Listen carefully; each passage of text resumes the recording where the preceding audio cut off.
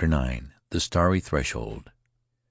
The only visible reminder which I have now of my residence on the island where the souls were eaten is a pocket notebook of penciled comment, with a dozen pages blank and fair at the back, in themselves a reminder of the fragmentary nature of that adventure in solitude, of the blank pages at the close of every chapter of experience, awaiting the final comment, which is never set down.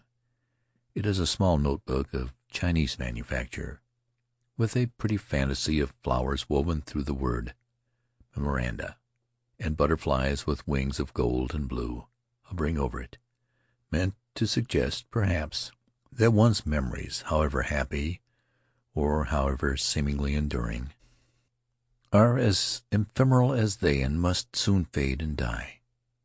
But I am not willing to accept such a suggestion, to believe that I can ever forget even the most trivial of the events which took place at Rutiaro or at Soul Eaters' Island. By some peculiar virtue of their own, they stand out with the vividness of proportions of a childhood experience which remains fixed in the memory when other more important happenings have been long forgotten. The casual reader of the notebook would never guess this from the comment written there.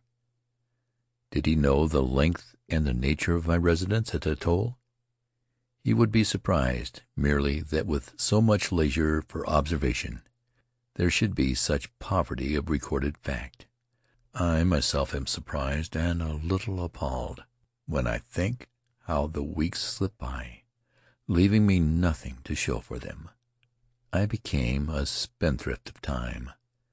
I was under the delusion that my own just share of it had been immeasurably increased, that in some unaccountable way I had fallen heir to a legacy of hours and days which could never be exhausted. The delusion was of gradual growth, like the habit of reverie which fastens itself at last upon the most restless of wanderers among the atolls. In the beginning I was full of business. I remember with what earnestness of purpose I wrote on the first page of the notebook, Rutiaro, Observations on Life and Character in the Low Archipelago. I had ambitious plans. I meant to go back and forth between my hermitage and the village island, notebook in hand, saying, "Etcetera? What is that? Neva aparo pomoti? How do you say that in Pomodian?" And when I had learned the language and had completed my studies of flora and fauna, I was to be the Boswell of the atolls, curious, tireless, not to be rebuked by the wind rustling the fronds or of the palms, nor by the voice of the sea, when the wind was low, saying "shh, shh," on 30 miles of coral reef. But I was rebuked, or so it seemed to me, and now I fear the learned monograph is never to be written. A faltering purpose is plainly indicated in the notebook. It becomes apparent in the first observation on the life and character of the Pomodians, which reads, "Before the starry threshold of Jove's court, my mansion is, where those immortal shapes of bright aerial spirits live enshrouded, in regions mild of calm and serene air."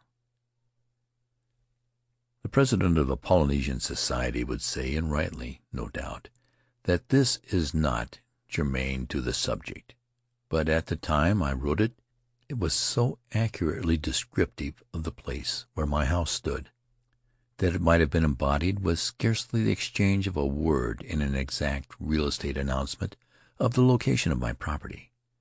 I set it down one evening in early summer, the evening of my first day's residence at Soul Eaters' Island. The completion of my house had been celebrated with a feast, and toward midnight I was left alone, watching the departure of the last of the villagers, who were returning in their canoes along the ocean side of the atoll. The sea was as calm as I have ever seen it, and as they went homeward, dipping their paddles into the shining tracks of the stars, my guests were singing an old chant. It was one of innumerable verses, telling of an evil earth spirit in the form of a sea-bird, which was supposed to make its home on the motu, and at the end of each verse the voices of the women rose in the refrain which I could hear long after the canoes had passed from sight. Ai, ai, te namai, alas, alas, how beautiful it is. A lament that a spirit so vindictive, so pitiless, should be so fair to outward seeming. Standing at the starry threshold, listening to the ghostly refrain, I translated its application, its meaning, too, from the bird to the island where, perhaps, I would one day see it in my rambles. I regretted that it was so inaccessible, so remote and hidden from the world, as though that were not more than half the reason for its untarnished beauty. It is a maudlin feeling, that of sadness at the thought of loveliness hidden from appraising eyes, and I am inclined to think that it springs not so much from an unselfish desire to share it as from a vulgar longing to say to one's gregarious fellows, "See what I have found. Can you show me anything to equal it in beauty, you dwellers in cities?" Whatever its source in this case, I was glad that it passed quickly.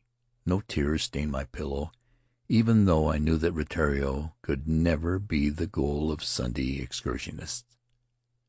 But I was not quite easy in mind as I composed myself for sleep. I had made a poor beginning as a diarist. The first entry was fanciful and, furthermore, not my own. What original contribution to truth or beauty could I make as a result of the day's events? Finally I rose, lit my lamp, and wrote underneath the Comus quotation: "The Plutonians are very fond of perfume. This is probably due to the fact that their islands, being scantily provided with flowers and sweet-smelling herbs, they take this means of satisfying their craving for fragrant odors." Alas, alas, how erroneous it was, that observation! But I thought when I made it that it was based upon a careful enough consideration of the facts. During the afternoon I had distributed some gifts among my guests, chiefly among the children. I had some bolts of ribbon and dress goods, some earrings and bracelets, thinly washed in gold, which I had bought on credit of Moy Ling the Chinaman, and had been saving them for just such an occasion as the feast at Soul Eaters' Island.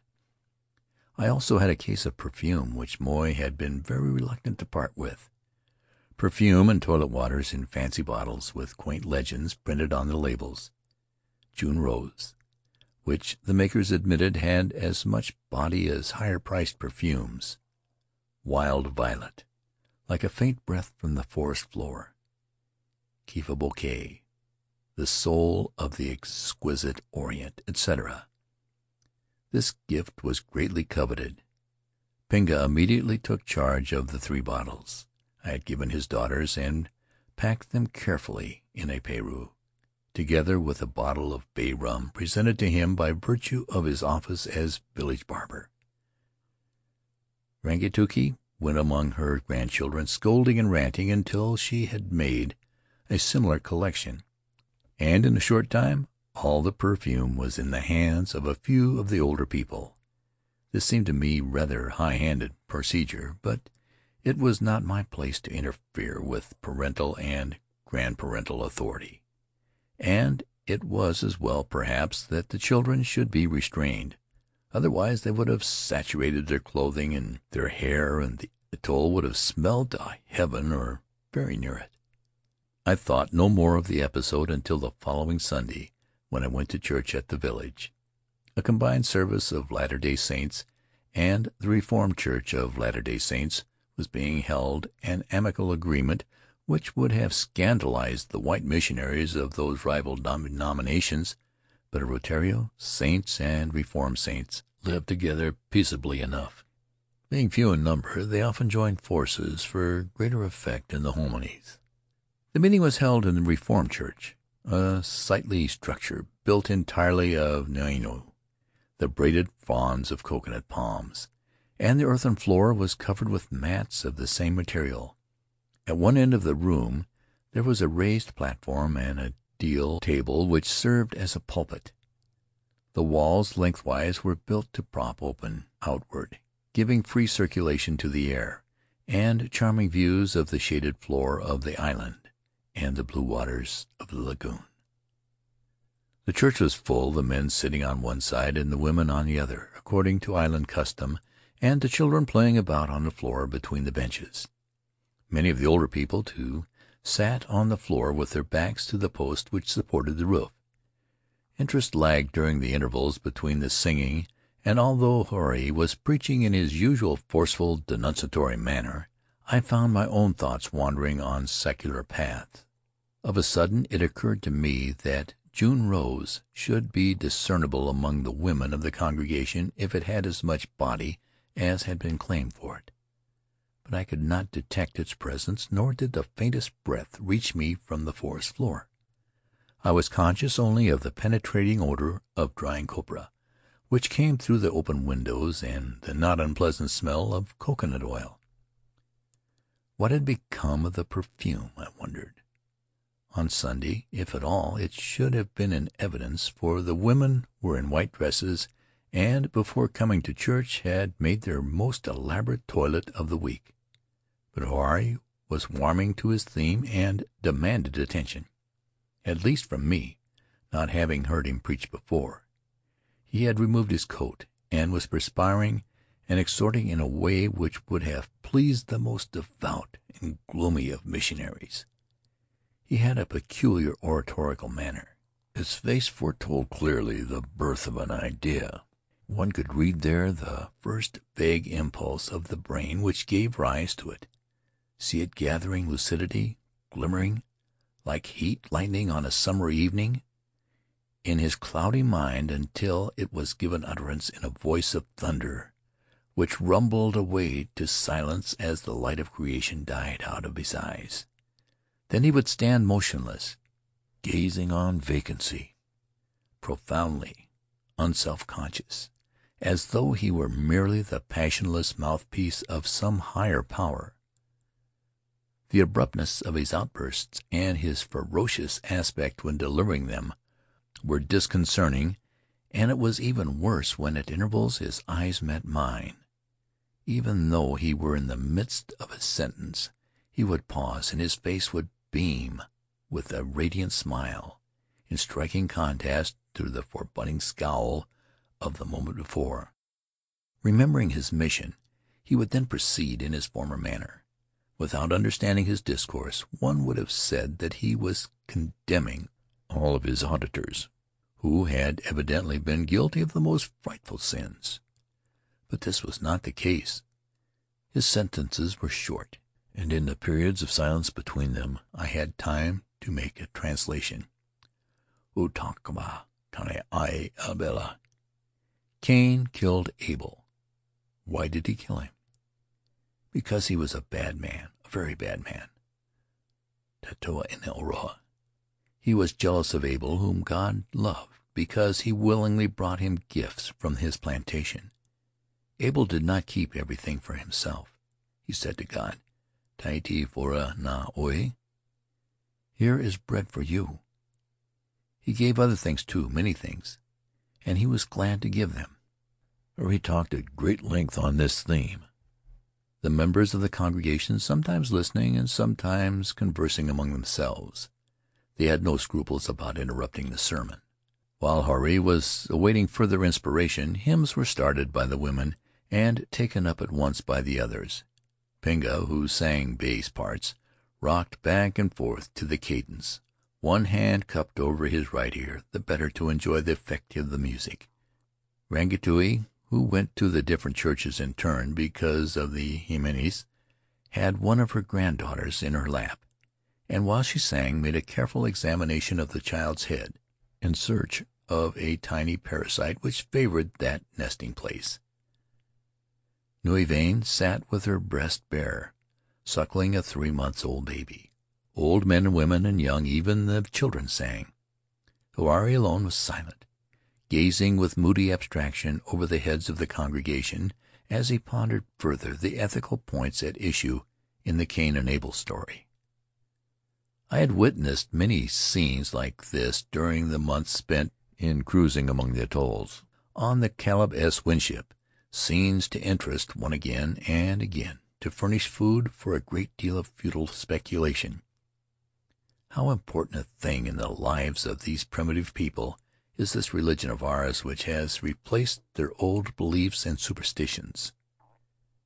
It would be absurd to say how fundamental, for religious faith is of slow growth, and it was only yesterday, as time is counted, that the ship Duff, carrying the first missionaries who had ever visited the Southern Ocean, came to anchor at Tahiti. One of Huirai's remarks called to mind an account I had read of the first meeting between Christian missionaries and the heathen they had come to save. It is to be found in the narrative of the Duff's 3 years' voyage in the South Pacific, published in 1799 by the London Missionary Society. Sunday, March 5th, 1797. The morning was pleasant, and with a gentle breeze we had by 7 o'clock got abreast of the district of Ahatu, where we saw several canoes putting off and paddling towards us with great speed. At the same time it fell calm, which being in their favor, we soon counted 74 canoes around us, many of them double ones, containing about 20 persons each. Being so numerous, we endeavored to keep them from crowding on board, but in spite of all our efforts to prevent it, there were soon not less than 100 of them dancing and capering like frantic persons about our decks, crying "Teo, Teo," and a few broken sentences of English were often repeated. They had no weapons of any kind among them. However, to keep them in awe, some of the great guns were ordered to be hoisted out of the hold, whilst they, as free from apprehension as the intention of mischief, cheerfully assisted to put them on their carriages. When the first ceremonies were over, we began to view our new friends with an eye of inquiry. Their wild, disorderly behavior, strong smell of cocoanut oil, together with the tricks of the Aurices, lessened the favorable opinion we had formed of them. Neither could we see aught of the elegance and beauty in their women, for which they have been so greatly celebrated.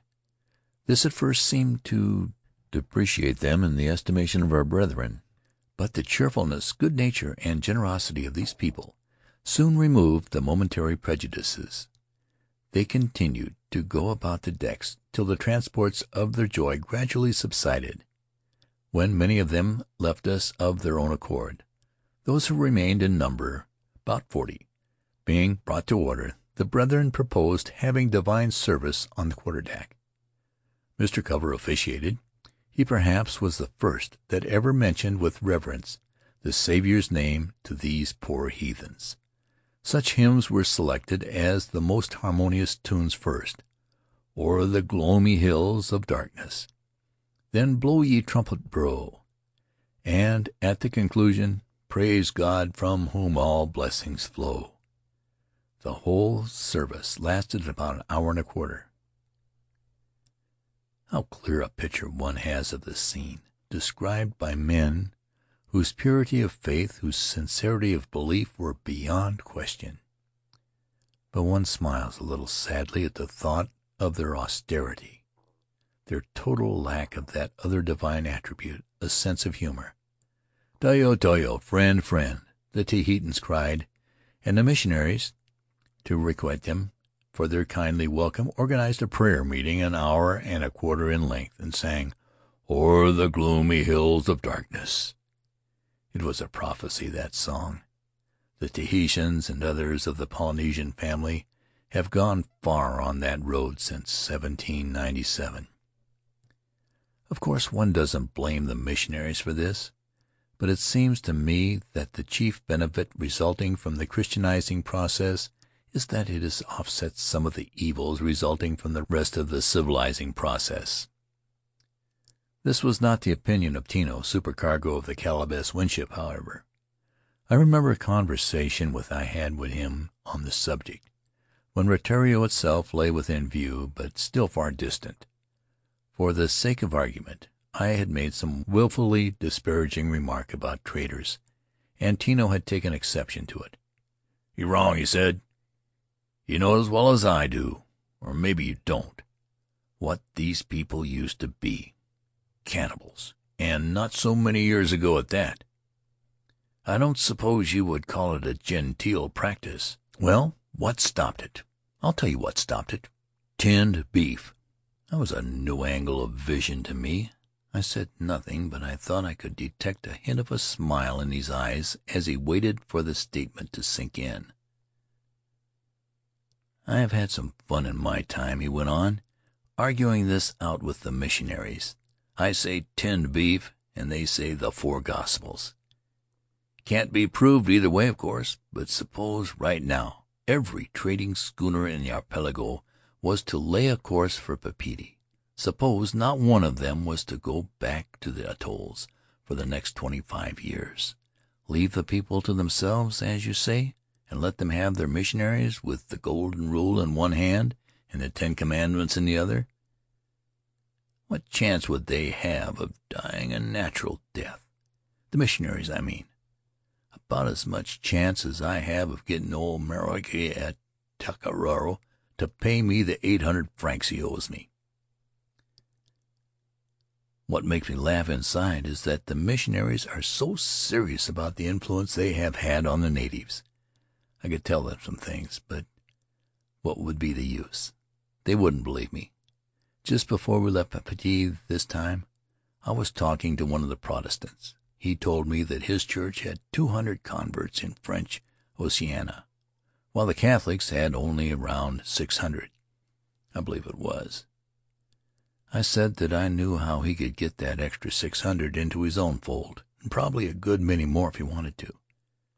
All he had to do was to charter my schooner, load her with Tahiti produce, bananas, mangoes, oranges, breadfruit.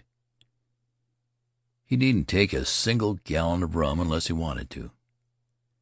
Then we would make a tour of the islands, holding church festivals with refreshments at every one. And at the end of the cruise I would guarantee that there wouldn't be a Catholic left in all Paumotus. He didn't take to the plan at all, and of course he did have one weak point. If the brothers tried the same game, they would have had just the same success, and nobody could tell from one week to the next which were Protestants and which were Catholics. That's about what happened at Takararo the last time I was down there. The population is supposed to be divided about half and half between the Latter-day Saints and the Catholics. There are no missionaries living on the island. The head churches in Papeete send their men around when they can to see how things are going with their flocks. That is usually about once a year for each of them. Boats don't often put in at Takararo. I've been there only 4 times in 10 years myself, and the last time I brought down a young fellow from the Protestant crowd. He had been with me the whole cruise, holding services at the islands where I had put in for copra. I hadn't gone to any of them, but at Takararo I felt the need of some religion. I'd spent the whole day chasing that Macaro I spoke about. The old rascal has owed me that 800 francs since 1910. He is an elder in his church, too. The minute he makes out my schooner standing in toward the pass, off he goes on important business to the far end of the lagoon. I went after him that day, with my usual luck. He wasn't to be found, and I came back to the village feeling a little ruffled up. It was just time for the meeting, and I decided that I might as well go as to loaf around finding that old hypocrite while my copra was being loaded. The church was packed when I went in. There wasn't a Catholic in the village that evening. All of those who had been Catholics were taking part in the hymnody and singing the Protestant songs as well as the Latter-day Saints. No one seemed to pay much attention to the sermon, though. The young missionary didn't understand the language very well, and the preaching was hard for him. But he seemed to feel pretty good about the meeting, and when we left the next day he went down to the cabin to write a report of the progress his church had made at Takararo. He must have had a lot to say, for he was at it all the morning. He didn't know that we'd passed Ada just after we got out of the pass. That made me feel good, for Louis Germain, her skipper, It's been a rival of mine for years, and I had every kilo of dry copra there was on the island. I got the megaphone and was about to yell, "Good luck to you, Louis," when I saw that he had a missionary aboard, too, a priest with a knee-length beard and a black coat. So I only waved my hand, and Louis shook his fist and shouted something I couldn't make out. I was going to the westward, stood close inshore, and passed the village from the outside an hour later. The priest hadn't lost any time getting his congregation together. Since there was no copra to be bought, I suppose Louis told him he had to get a move on. There had been another religious landslide. I was sure of that from the singing, which I heard clear enough, the wind being offshore. Great singers, these Paumotuans, and it doesn't make very much difference to them whether the song is Happy Day or Jerusalem the Golden. Of course I didn't say anything to my missionary, as the old saying is, what you don't know won't hurt you. This conversation with Tina was running through my mind as I strolled down the village island after the service. Tino, I decided, was prejudiced. His was the typical trader's point of view. I had heard many other incidents which bore him out in his findings, but they came usually from men interested in exploiting the islands commercially. Arai's exposition of the old biblical story, was that merely the result of a prolonged tinned beef crusade? Remembering the kind of sacrifice which was discussed, very likely on this very island, in the days of pure heathendom, such a conclusion seemed fantastical. No, one must be fair to the missionaries. Perhaps they were overzealous at times, over-sanguine about the results of their efforts. So were all human beings in whatever line of endeavor. But their accomplishment had been undeniably great. Here were people living orderly, quiet lives. They didn't drink, although in the early days of their contact with civilization, until quite recently, in fact, there had been terrible orgies of intoxication. To overcome that was, in itself, a worthwhile accomplishment on the part of the Church. Only a few weeks before I had met Monsieur Farlais, an administrator of the Potomans at Teniga. "The reign of alcohol is over," he had said to the islanders. There, strange words coming from the lips of a Frenchman. There was to be no more rum, nor gin, nor wine for any Paumotuans. Henceforth, any trader found selling it, or any native drinking it, was to be severely punished. I continued my walk to the far end of the island, and selecting a shady spot, sat down to rest. The pressure of a notebook in my hip pocket interrupted my examination of the problem. The missionary versus the trader as a civilizing influence.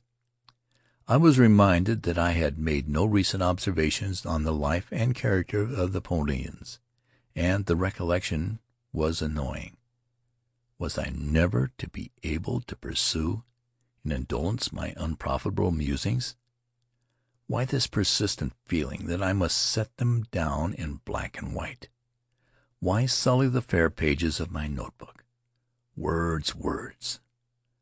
The world was buried beneath their visible manifestations, and still the interminable clacking of interminable typewriters, the roar of gutted presses.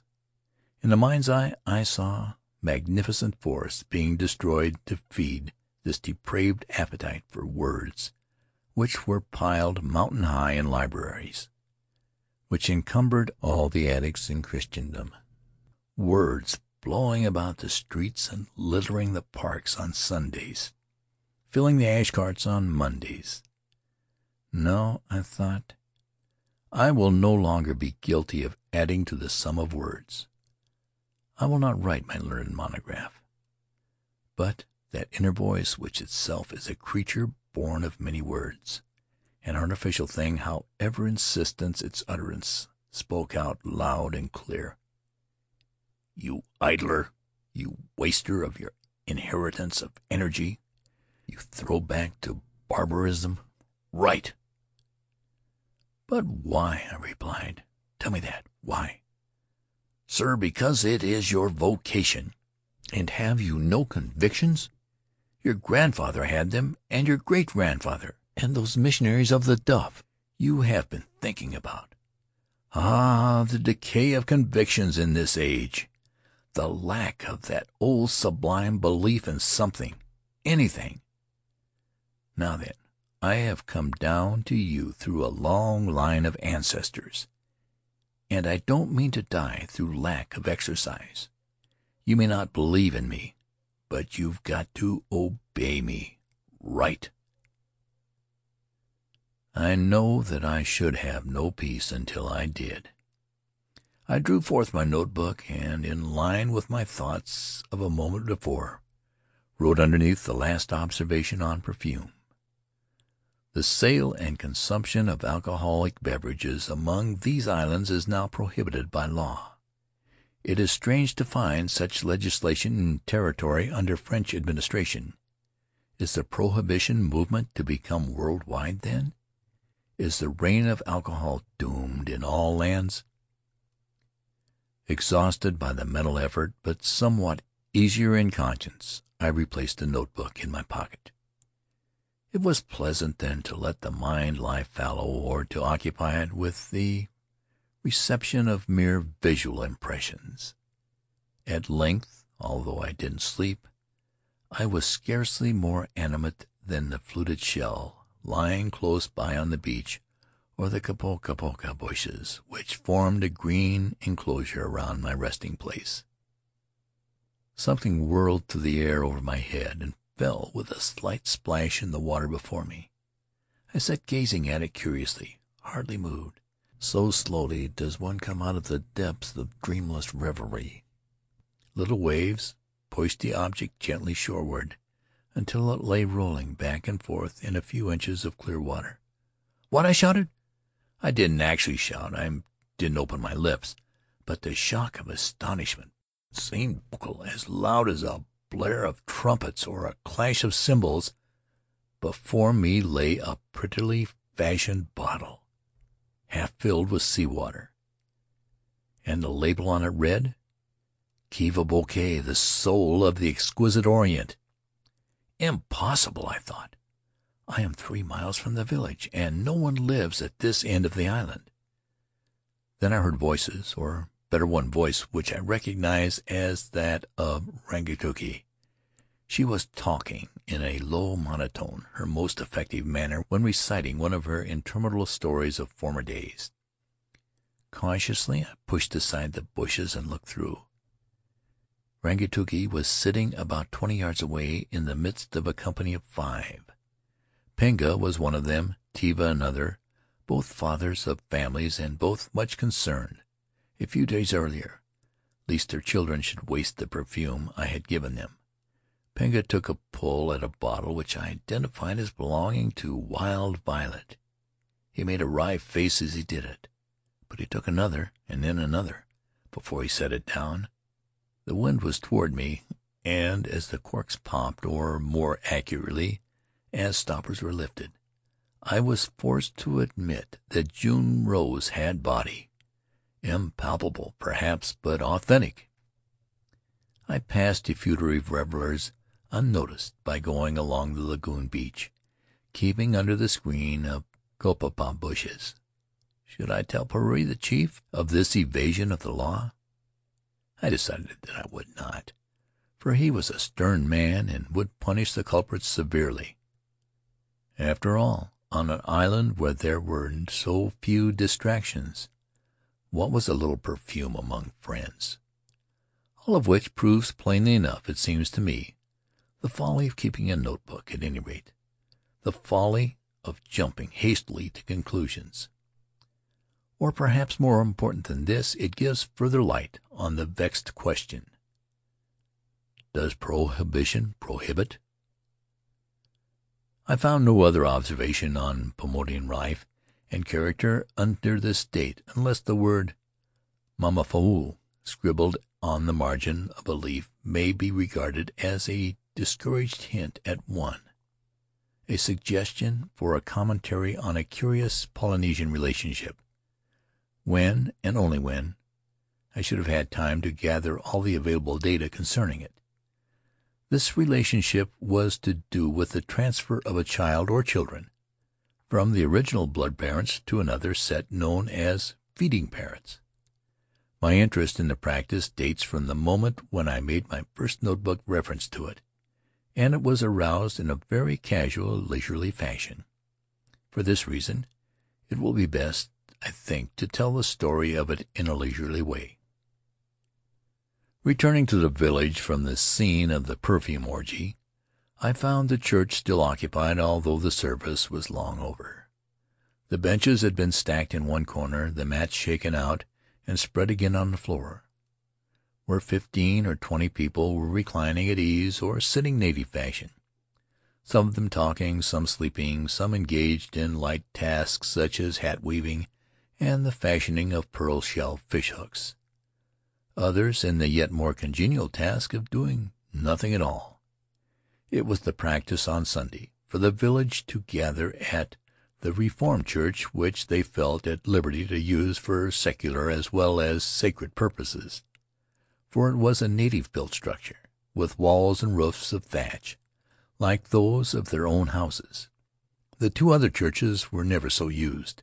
They were frame buildings, in the European or American style of church architecture, with formal furnishings and windows of colored glass. To have done any sort of work in either of them would have been regarded as a serious offense, certain to be followed by unmistakable evidence of divine displeasure. As Tuina once told me, sores, illness, even death might result as a punishment for such desecration. I was thinking of this and other primitive reactions to ecclesiastical furniture, and my hand was faltering toward my notebook pocket when Huirai's little daughter, Manava, entered the church carrying a white cloth which she spread on the pulpit table. She returned a moment later with a tin of sardines, some boiled rice on a kahia leaf, and a bowl of tea. I was Huirai's guest for the day and had been anxiously awaiting some evidence that food was on the way, but I had not expected that it would be served in the church. I had not eaten in a church dinner since boyhood, and strangely enough the memory of some of those early feasts came back to me while Manava was setting the table, as one scene is superimposed upon another on a moving picture screen. I saw an American village of 20 years ago, a village of broad sidewalks and quiet, shaded streets, bright with dandelions, taking ghostly form and transparency among the palms of Rotero. Two small boys walked briskly along, ringing handbells and shouting, "Dinner at the Presbyterian Church right away. The G.A.R. band, a fife, 2 tenor drums, and 1 bass, played outside the church where the crowd was gathering, and horses, attached to buggies and spring wagons, were pawing the earth around the hitching posts." Then Mrs. McGregor appeared in the doorway, her kindly face beaming the warmest of welcomes. "Come on in and set down, folks. Everything's all ready." Members of the Ladies' Relief Corps, mothers of large families, used to catering for large appetites, hurried back and forth with platters of roast turkey and chicken, roast beef, mashed potatoes of marvelous smoothness and flakiness, with everything in the way of food which that hospitable Middle Western country provides. I heard the pleasant talk of homely things, smelled the appetizing odors, saw plates replenished again and again. Throughout the length of the tables old-fashioned gravy boats sailed from cover to cover. But I spared myself further contemplation of the scene, further shadowy participation in a feast which cost the affluent but a quarter, and a bell-ringer nothing at all. The vision faded, but before it was quite gone, I heard a voice saying, "Land sakes, you boys ain't eating a thing. Have some more of these dumplings. What's the matter with your appetite? Ain't you feeling well?" It seemed 1,000 years away, that voice, and no doubt it was, and is, even further than that. Church dinners at Rotary were not such sumptuous affairs. They were not, in fact, an integral part of the community life. In so far as I know, This was the only one ever held there, and was the result of Huirai's peculiar notions of the hospitalities due a white man. I told him that I was not accustomed to dining in churches at home, even on Sunday, and furthermore, that I liked companionship at table. But he was not convinced, and he refused to join me. He and his family had already eaten, he said, so I sat on a box at the pulpit table, partaking in a solitary meal, and got through it as quickly as possible. I smiled inwardly at the thought of the inheritance of prestige granted me without question at Rutiaro, merely because I was the sole representative there of a so-called superior race. No white wasters had preceded me to the atoll. This was fortunate in a way, for it gave me something to live up to, the ideal Rutiaroan conception of the Papapa white man. Faery was partially responsible for the fact that it was ideal. His tales of San Francisco, which to the Paumotuan means America, had been steadily growing in splendor. He seemed to have forgotten whatever he may have seen there of misery or incompetence or ugliness. All Americans were divinities of a sort. Their energy was superhuman. Their accomplishment, as exemplified in ships, trains, buildings, automobiles, moving picture theaters, beyond all belief unless one had actually seen those things. And the meanest of them lived on a scale of grandeur far surpassing that of the governor of the Paumotuans at Fakavava. Yes, I had something to live up to at Rutiaro. The necessity was flattering, to be sure, but it cost some effort and inconvenience to meet it.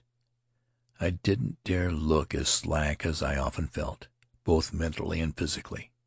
I could not even sit on the floor or stretch out at my ease when in a native house, and I was compelled, when eating, to resume the use of my two-pronged fork and the small tin spoon, although it was much simpler and easier to eat with my fingers, as the rest of them did. Having finished my meal, I took what comfort prestige permitted by placing my box by the wall and leaning it back against a post. Takiero, a woman of barbaric beauty, was sitting near by playing Conquer the North on my ocarina. I taught her the air in an unguarded moment, and had been regretting it ever since. Hunga, her husband, lay at her side, his strong, fine limbs relaxed in sleep. I would have given all my gratuitous prestige as a popra to have exchanged legs or shoulders or girth of chest with him. It was at about this time, as I remember it, that my thoughts turned to the subject of feeding parents. Nui Vahine was present, still or again, nursing the 3-month-old baby. It belonged, as I knew, to Takiero, who appeared to be quite capable of nourishing it herself. Why had she given it to Nui Vahine? And why had Hunga, the father of the child, consented to this seemingly unnatural gift? The transfer of parenthood had been made a month earlier, since which time Takiero and her husband had shown only a slight proprietary interest in their offspring. Takiero sometimes dandled it on her knees, as any woman might the child of someone else, but no one would have guessed that she was the mother of it. Nui Vahine fed, clothed, and bathed it, and her husband, Nui Tane, was as fond of it as she herself. They kept the child at their house, and between them made as much fuss over it as though it were their own flesh and blood. What could have been the origin of this strange practice of parenthood by proxy? It was a common one throughout eastern Polynesia. I had seen a good many instances of it in the Cook Islands, the Marquesas, and the Society Group. Here was a subject worthy of an important chapter in the Life and Character monograph, and I decided I might as well begin my researches at once. Takiero reluctantly left off her playing and placed herself in a receptive mood. Why, I asked, had she given her child to Nui Vahine? Her reply was, because Nui Vahine had asked for it. "But see here, Takiero," I said, "I should think that you and Hunga would want to keep your own baby. It is none of my business, of course. I ask you only because I would like to get some information on this feeding parent custom. Can't you feed it yourself? Is that the reason you gave it away?" I blundered atrociously in asking that question without meaning to. I touched her pride as a woman, as a mother. Takeo looked at me for a moment without speaking. Then she tore open her dress and gave me absolute proof, not that I wanted it, of her ability to nurse her own or any other child. Following this, she went over to where Nui Vane was sitting, snatched the baby from her arms, and almost smothered it against her body.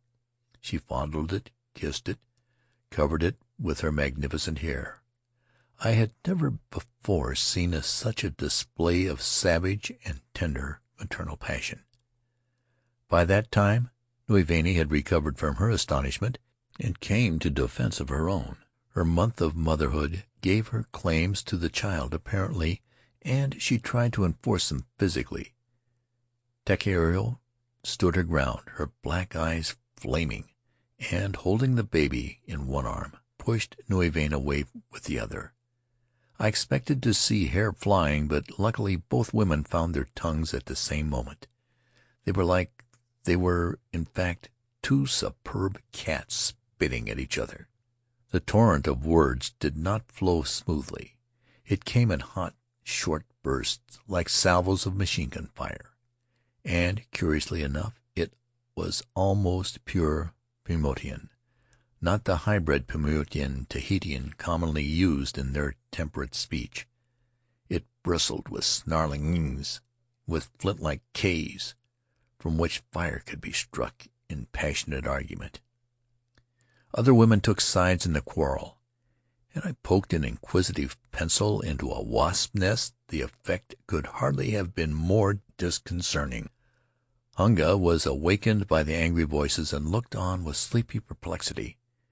Nui Vane grinned reassuringly, as much to say, "Don't be upset.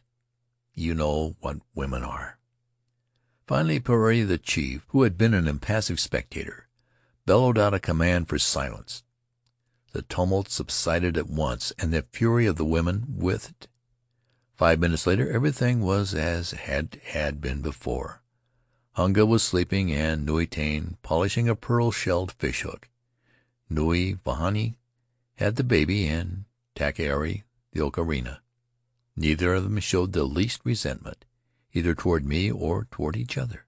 In intensity and briefness, the gusts of passion which swept through the little church was precisely like the squalls of wind and rain which darken the seas of the low archipelago in the midst of the hurricane season, which burst almost from a clear sky, and then as suddenly melt into pure sunlight again. When I left the village to return to Soul Eaters Island, Takeo was still playing the old border ballad on my ocarina. It had once been my favorite air for that instrument. I first heard it in northern France on a blustering winter evening when a brigade of English regiments was marching under heavy shell fire into one of the greatest battles of the war, to the music of pipes and drums. Humming the air now, although I still feel a tightening of the nerves, a quickening of the pulses, it is not because of the old set of associations. They have been buried forever beneath a newer set. The village at Retiaro comes into view, and I see Takeo clutching a baby against her naked breast, standing in the midst of a crowd of turbulent women. Should there be some other Polynesian scholar who wishes to pursue further an inquiry into a curious practice of child adoption, I would advise extreme caution at an atoll far on the southeasterly fringe of the low archipelago. The place may easily be identified, for he will find there a young woman of barbaric beauty, who will be playing Conquer the North on an ocarina. End of Chapter 9.